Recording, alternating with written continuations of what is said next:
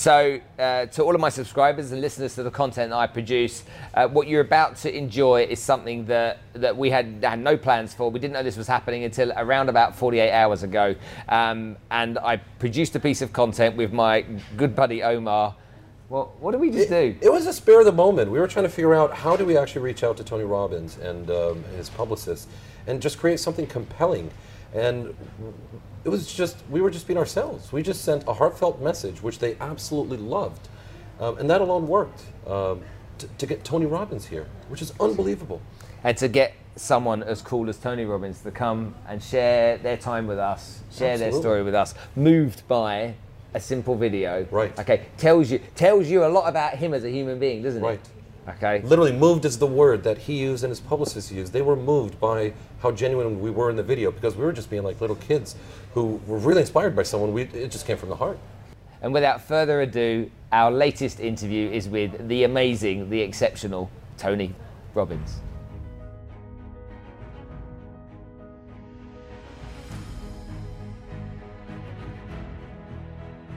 Ladies and gentlemen, thank you very much for tuning into this very special episode where we are joined by a very special individual. He is a #1 New York Times bestseller. He is an entrepreneur, philanthropist, life and business coach who has literally transformed and improved the lives of millions all across the world, including myself. In 1996, with a few pennies that I had left, I went and bought 6 CDs on this CD set. 3 events later called Business Mastery, and it really sunk in and I started to take action. And now I'm sitting on the back of building a company that's worth over $100 million. And it's all thanks to one big man who you have no idea we're excited to have in the studio today. Mr. Tony Robbins. Thanks for having me. Welcome to Dubai, Reporter Studios. Thank you so much. Thank you so much. Very excited to have you here. Thank you. I'm excited to be here too. So a lot of people here in the Middle East, and we've come to find out that you've got a huge fan base that's actually growing every day. What's it like for you coming to the Middle East? What's your impression on that? Well, I can tell you Dubai specifically because I've come to Dubai and Abu Dhabi many times. I've had the privilege of getting to know, Sheikh MBZ and Sheikh Tanoon, and just to see what Bob Zayed built here, his vision. I always teach people in business, especially people say, I'm failing because I don't have the money, or I don't have the time, I don't have the right people, or I'm missing the technology. They'll always tell me I'm missing resources. But the most successful humans on earth had no resources. They were resourceful. They found a way to get the resources because they were able to generate the right psychology, the emotion, the action that can break through anything. If you're creative enough, you can find the answer. If you're determined enough, you can get through the problem.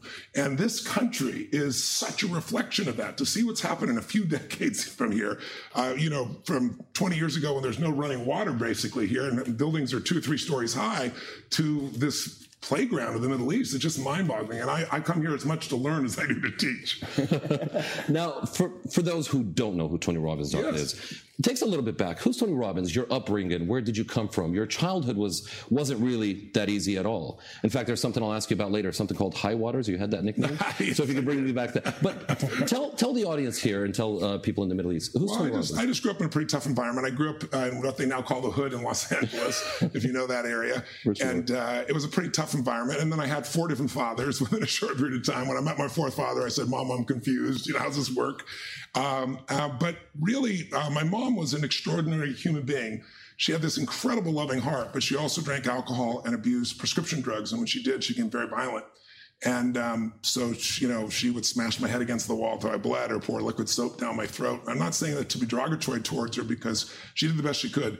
And if she'd been the mom I wanted, I wouldn't be the man I'm proud to be. Because of that, I became a practical psychologist, basically, when I was a kid. I have a younger brother, 5 years younger, sister, 7 years younger, and I had to figure out how to manage her moods, where things were going. And then growing up so poor financially, we had no money for food at Thanksgiving, which is a big feasting holiday in my country.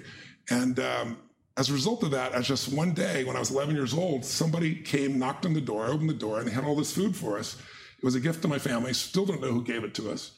But I never forgot it. And it changed my belief from my father had always said, no one cares about anyone else. And I thought strangers care. And if strangers care about me, I care about strangers. And so at 11, I set this goal that I'm going to feed families when I turn 18. So when I was 17, I've had 2 families and then 4 and then 8. Eventually got to 1 million people a year. And now I fed 42 million people up until 5 years ago over the course of my life. And then I was writing this book, Money Master the Game. I'm interviewing all these multi-billionaires, Carl Icahn, Warren Buffett, Ray Dalio, the best of the best. And my country cut food stamps, which is to support those who really need it, by $6 billion. It basically means every family that needs help has to give up a week's worth of food every month to survive unless the private sector steps in. So I called my office and how many people I fed? They said 42 million. I said, what if I fed 50 million in a year? What if I fed 100 million? What if I fed 1 billion people over 10 years? And so I committed to that. And as a result of my upbringing, it's not because I'm such a good guy, I want to help. And so we fed 500 million people in the last 5 years alone, 500 million meals in the US. And we're going to announce shortly, I can't announce it yet, but here in partnership with UAE, we're announcing an X Prize to feed the next billion people worldwide. And I put up the initial money for that, and I'm being matched by the government here. And we're going to announce that soon in a really unique way that'll affect the environment and also affect the capacity to feed the poorest of the poor. Wow. Do you think, look, I've been to many of your events and I'm kind of in with both feet. And I see you as, to me, a force of nature. I don't think I've ever met anyone that has the impact that you have. I mean, you move me whenever I'm around you. You obviously have that impact on many people, and you have done for decades, in an awful long time. Where do you think that comes from? Do you have this just overwhelming desire to want to try and shapeshift almost people, to get people to think differently so that they can be what they really want to be? I just hate to see people limited. I hate to see people suffering.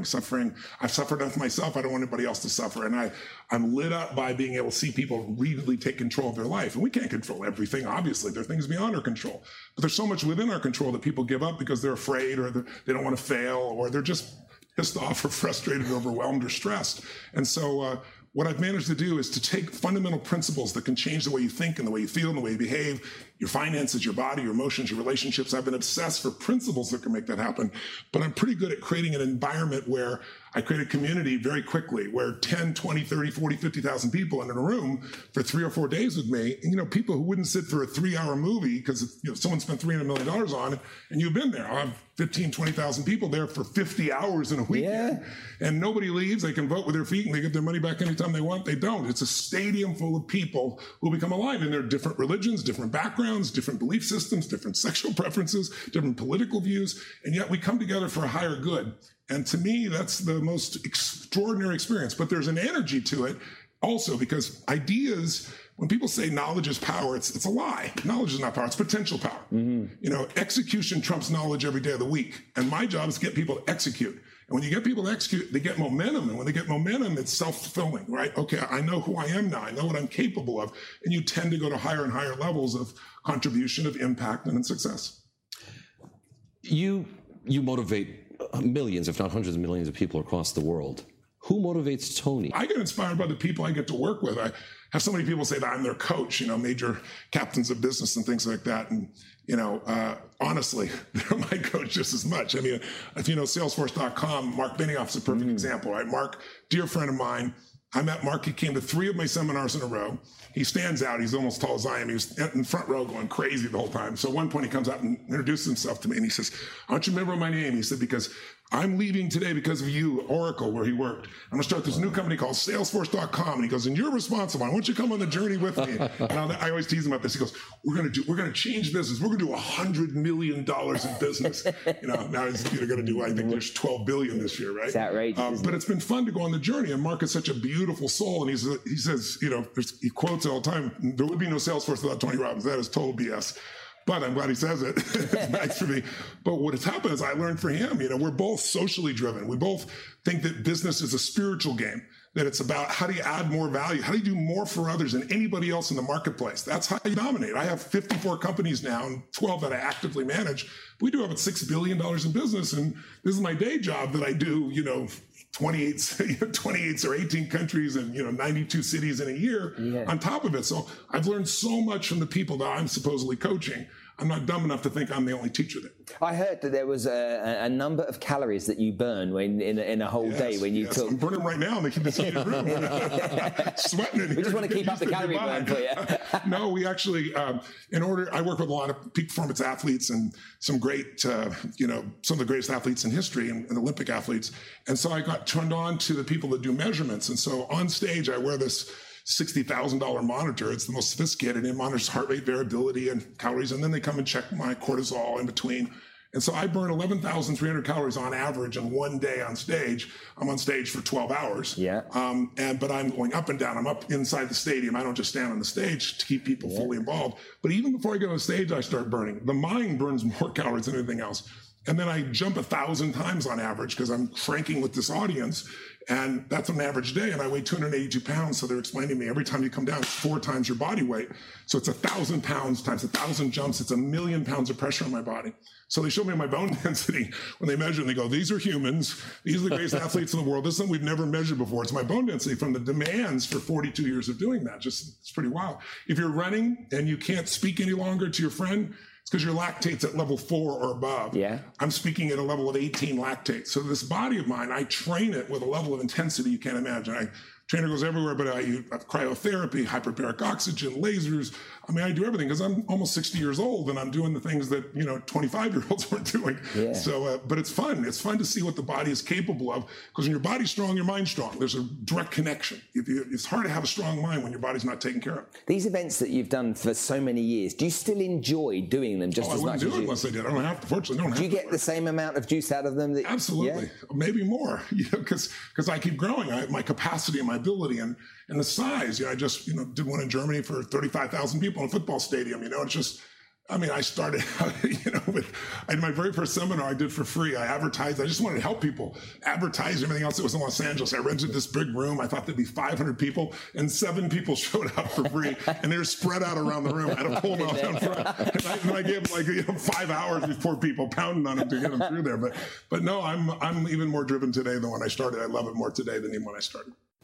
Tony, you have a documentary on Netflix that I absolutely love. I must have seen it about 15 times. Oh my gosh. What do you mean by I am not your guru? What are you trying to say there? It's just like, I'm not here. I don't believe I'm everybody's teacher or I've got it all handled, but I've spent 42 years looking for answers. So when I was growing up, they called me a motivator. They called me a guru. And I hated those terms because I'm not better than anybody else. And I thought, who's influenced my life? I'm an athlete, so coaches did. And I was actually a much better athlete than some of my coaches, but they still were invaluable to me because they saw what I couldn't see because I was in the forest. I was on the court, right? They were outside of it.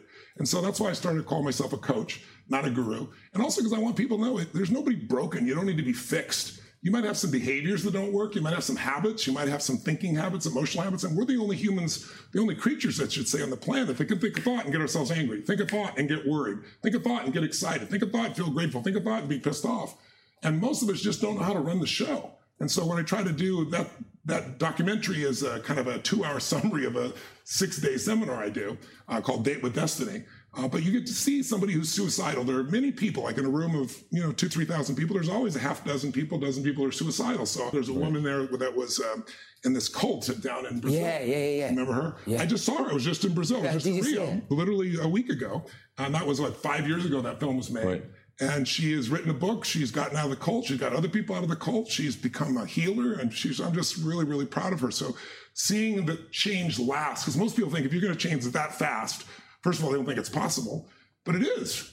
You get upset that fast. You get wired that fast. You get conditioned that fast. But to see 5 and 10 years later, people's lives are changed. It's important for people to see so they know that you really can produce change in a moment that is lasting. I really think that kind of stuff really resonates with me because it hits deep into my emotion, and I can see it with you. It's almost like you feel their pain. I do in that particular time with them. Yes, it's astonishing. Genuinely, it's interesting. The guy who made that film, I didn't want to make that film. I had a gentleman who's just a brilliant documentarian. I'd seen many of his films. He did one on Metallica, and he did one where the work took 10 years, and he freed 3 men that were in jail for murder that they didn't commit. And so if I'd done that, I'd be out of my mind. I met him at a party and he wasn't very happy. And so I invited him to Date with Destiny just as a guest because I just felt the man was a good man and needed help and changed him completely. So he pursued me for 5 years to make that film. Mm-hmm. And then he goes, but you got to let me do whatever I want. And so when I did that intervention and then I'm on stage, I give my all, but I feel what they feel. And I went backstage and I cry and, it's tears of grace, that God comes through you in the right moments. And then, he captured that. So I think it also showed people who I am. Because sometimes you see this guy on stage and with all this intensity, and that's what's required. But I'm obviously a multidimensional human like all humans, A lot of people that don't know you, haven't been to an event, will have an opinion. Yes, and that's a completely different opinion to all of us that have been to events because we think completely differently. And some of us need to be in that environment. We need to kind of like be sucked into that environment to kind of like let our whole body feel everything rather than the content on its own. Yeah, it's also just immersion. Like I write books and I'm proud of them. They're successful, but I always tell people you can read about swimming or you can go swimming, Yeah. you know, and there's nothing like immersion. If you want to learn Italian and, you know, most people go to school, high school, college, and, you know, a few years later, they can't speak the language because they learn a little bit at a time. But if I took you and put you in Italy, put you in Rome and said, I'll pick you up in 4 months with no teacher, you're going to learn the language because you're immersed. And so I'm a big believer in immersion as the way to master something as opposed to dabbling and learning a little bit here and there. Now, you've written lots of books. Yes. I wrote a book, and it is a really, really tough process to write your first book. It's like there's a lot that goes into it, and I think a lot of people. Every book is a tough process. It isn't just your first book. I'm warning you. Do you remember writing your first book? Obviously, you do. 23 years old, I was going for it. Yeah, no, it was called Unlimited Power, and I worked around the clock on that thing. I didn't write a book for almost 20 years because there's so few people in America read anymore. You know, they buy books, but they don't read. I don't just need to sell something. I want their life to change.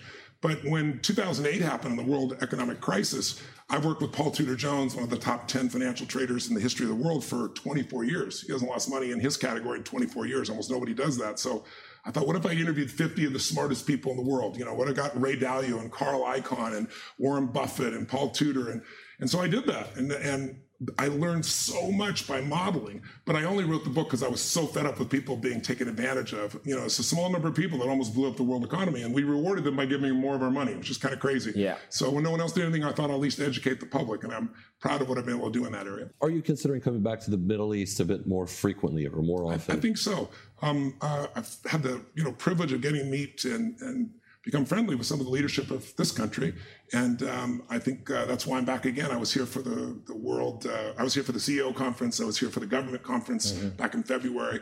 And I'm here now for an event while I'm here for the general public, which I'm really excited about. Well, listen, I was talking to a couple of friends yesterday saying that there's a chance we might get together today. And they were saying, why is he going to the UAE? We want him to come here. Places like Egypt, Jordan, just the surrounding country. I do come to places. Do you have any thoughts of going there for other events as well? I did a program in Egypt, and the King of Jordan is a friend, so he's kind of invited me to come there. But there's only so many days in the year, so that's the only thing. I promised my wife I was going to put balance in my schedule. I don't think I've kept that promise very well. But I'm open anywhere where there are promoters where I can reach a mass number of people. It's really coming down to coming to places where I can meet a large number of people because I just want to have the impact. That's what it's about for me. High Waters. You were nicknamed High Waters or High Water when you were a kid? When I was, believe it or not, when I was a sophomore in high school, which is 10th grade rather, I grew literally 10 inches in a year. I was 5'1", 1.5 meters. And now I'm almost 2 meters, right? So I'm 6'7". I tell people the difference is personal growth, right? But I had a tumor. I had a tumor in my pituitary gland in my brain, and I didn't get diagnosed until I was 31 years old because I'm a helicopter pilot as well. And you have to renew your license, and you have to do that. You have to get a full medical. And this doctor just saw the size of my body and didn't tell me and called me one day and said, it's an emergency, I got to speak to you. And I'm like, what? I'm healthy as a horse. He said, no, you have a tumor in your brain. I said, what? I said, there's no side effects. How could that be? He goes, I'm telling you, I did tests on you. I have a huge amount of growth hormone. I said, well, how could you tell? But his hands, he's 16 feet, that kind of thing. But he said, but I went in and I did the scan and I did. And what's interesting is I had this huge tumor. It forced my pituitary to have this explosion of growth hormone. So I went from 5'1", 1.5 to 2 meters like that.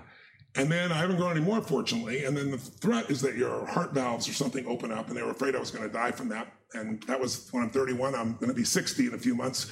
So I've done quite okay in spite of that. The first person wanted to cut me. I wouldn't do that. The next person wanted to drug me. I went through about 12 doctors before one of them said, dude, you get about $1,500 worth of growth hormone the bodybuilders would pay for. So it's part of why my body can recover from the insane schedule that I demand on. Because if you think about it, the first day of a weekend program, I do 16 to 18 miles on stage. And the third day I'm on from 8 in the morning till 2 a.m. with one 1-hour break.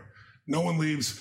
And I do on that day 26 to 28 miles. So it's like an ultra marathon in a weekend, and I do that constantly.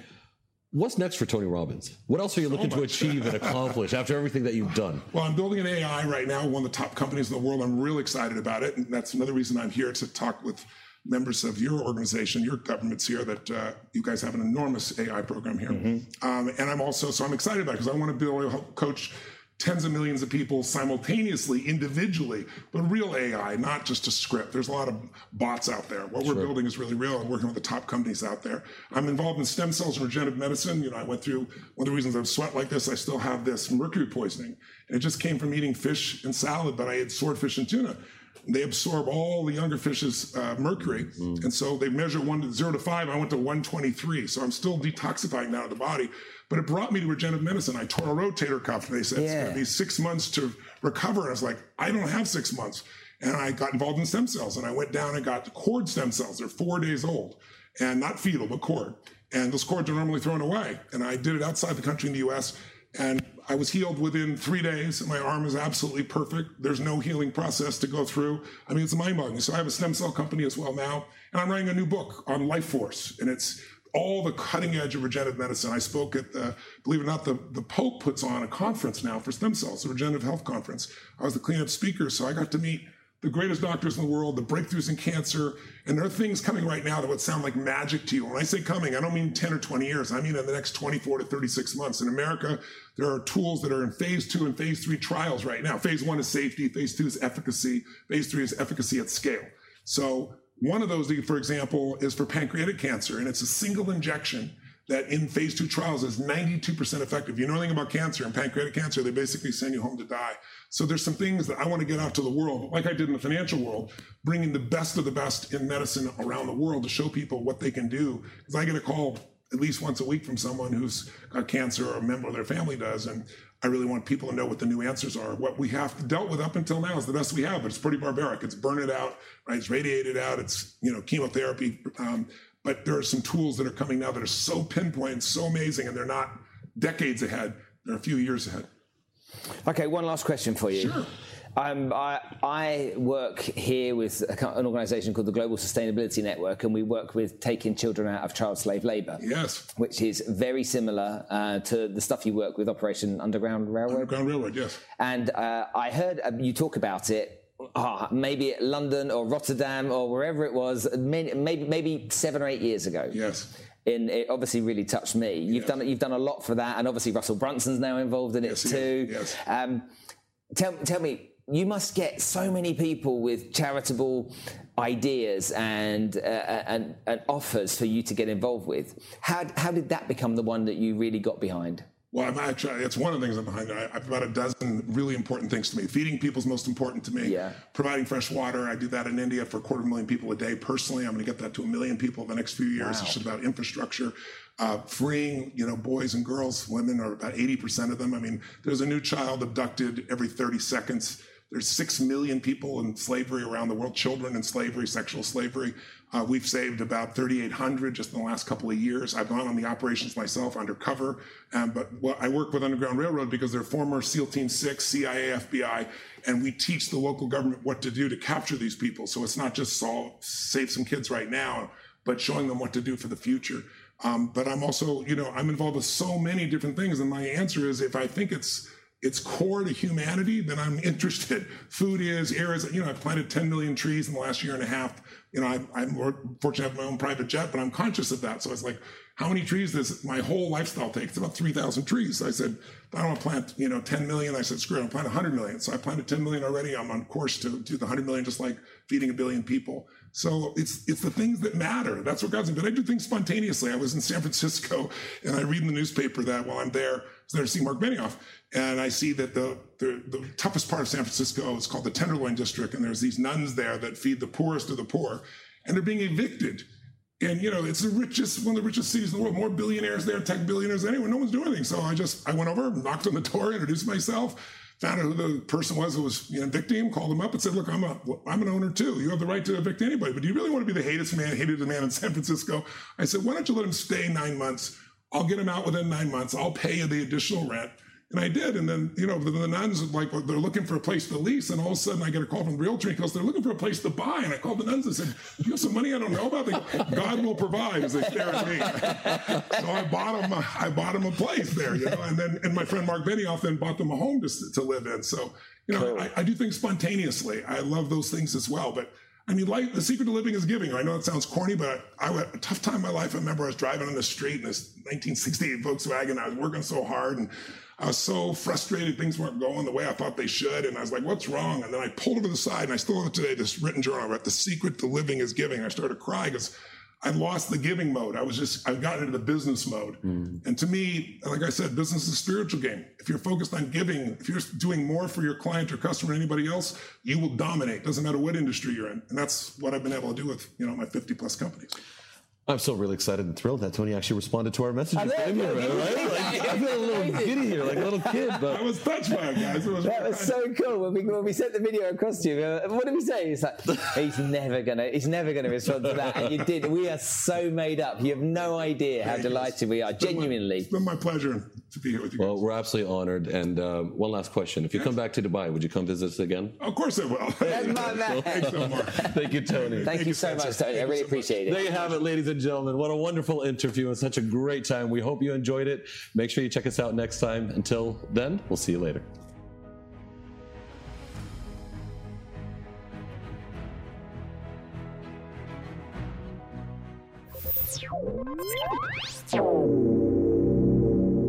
So, Omar, as we think back on what that interview just was for us, what was your biggest highlight?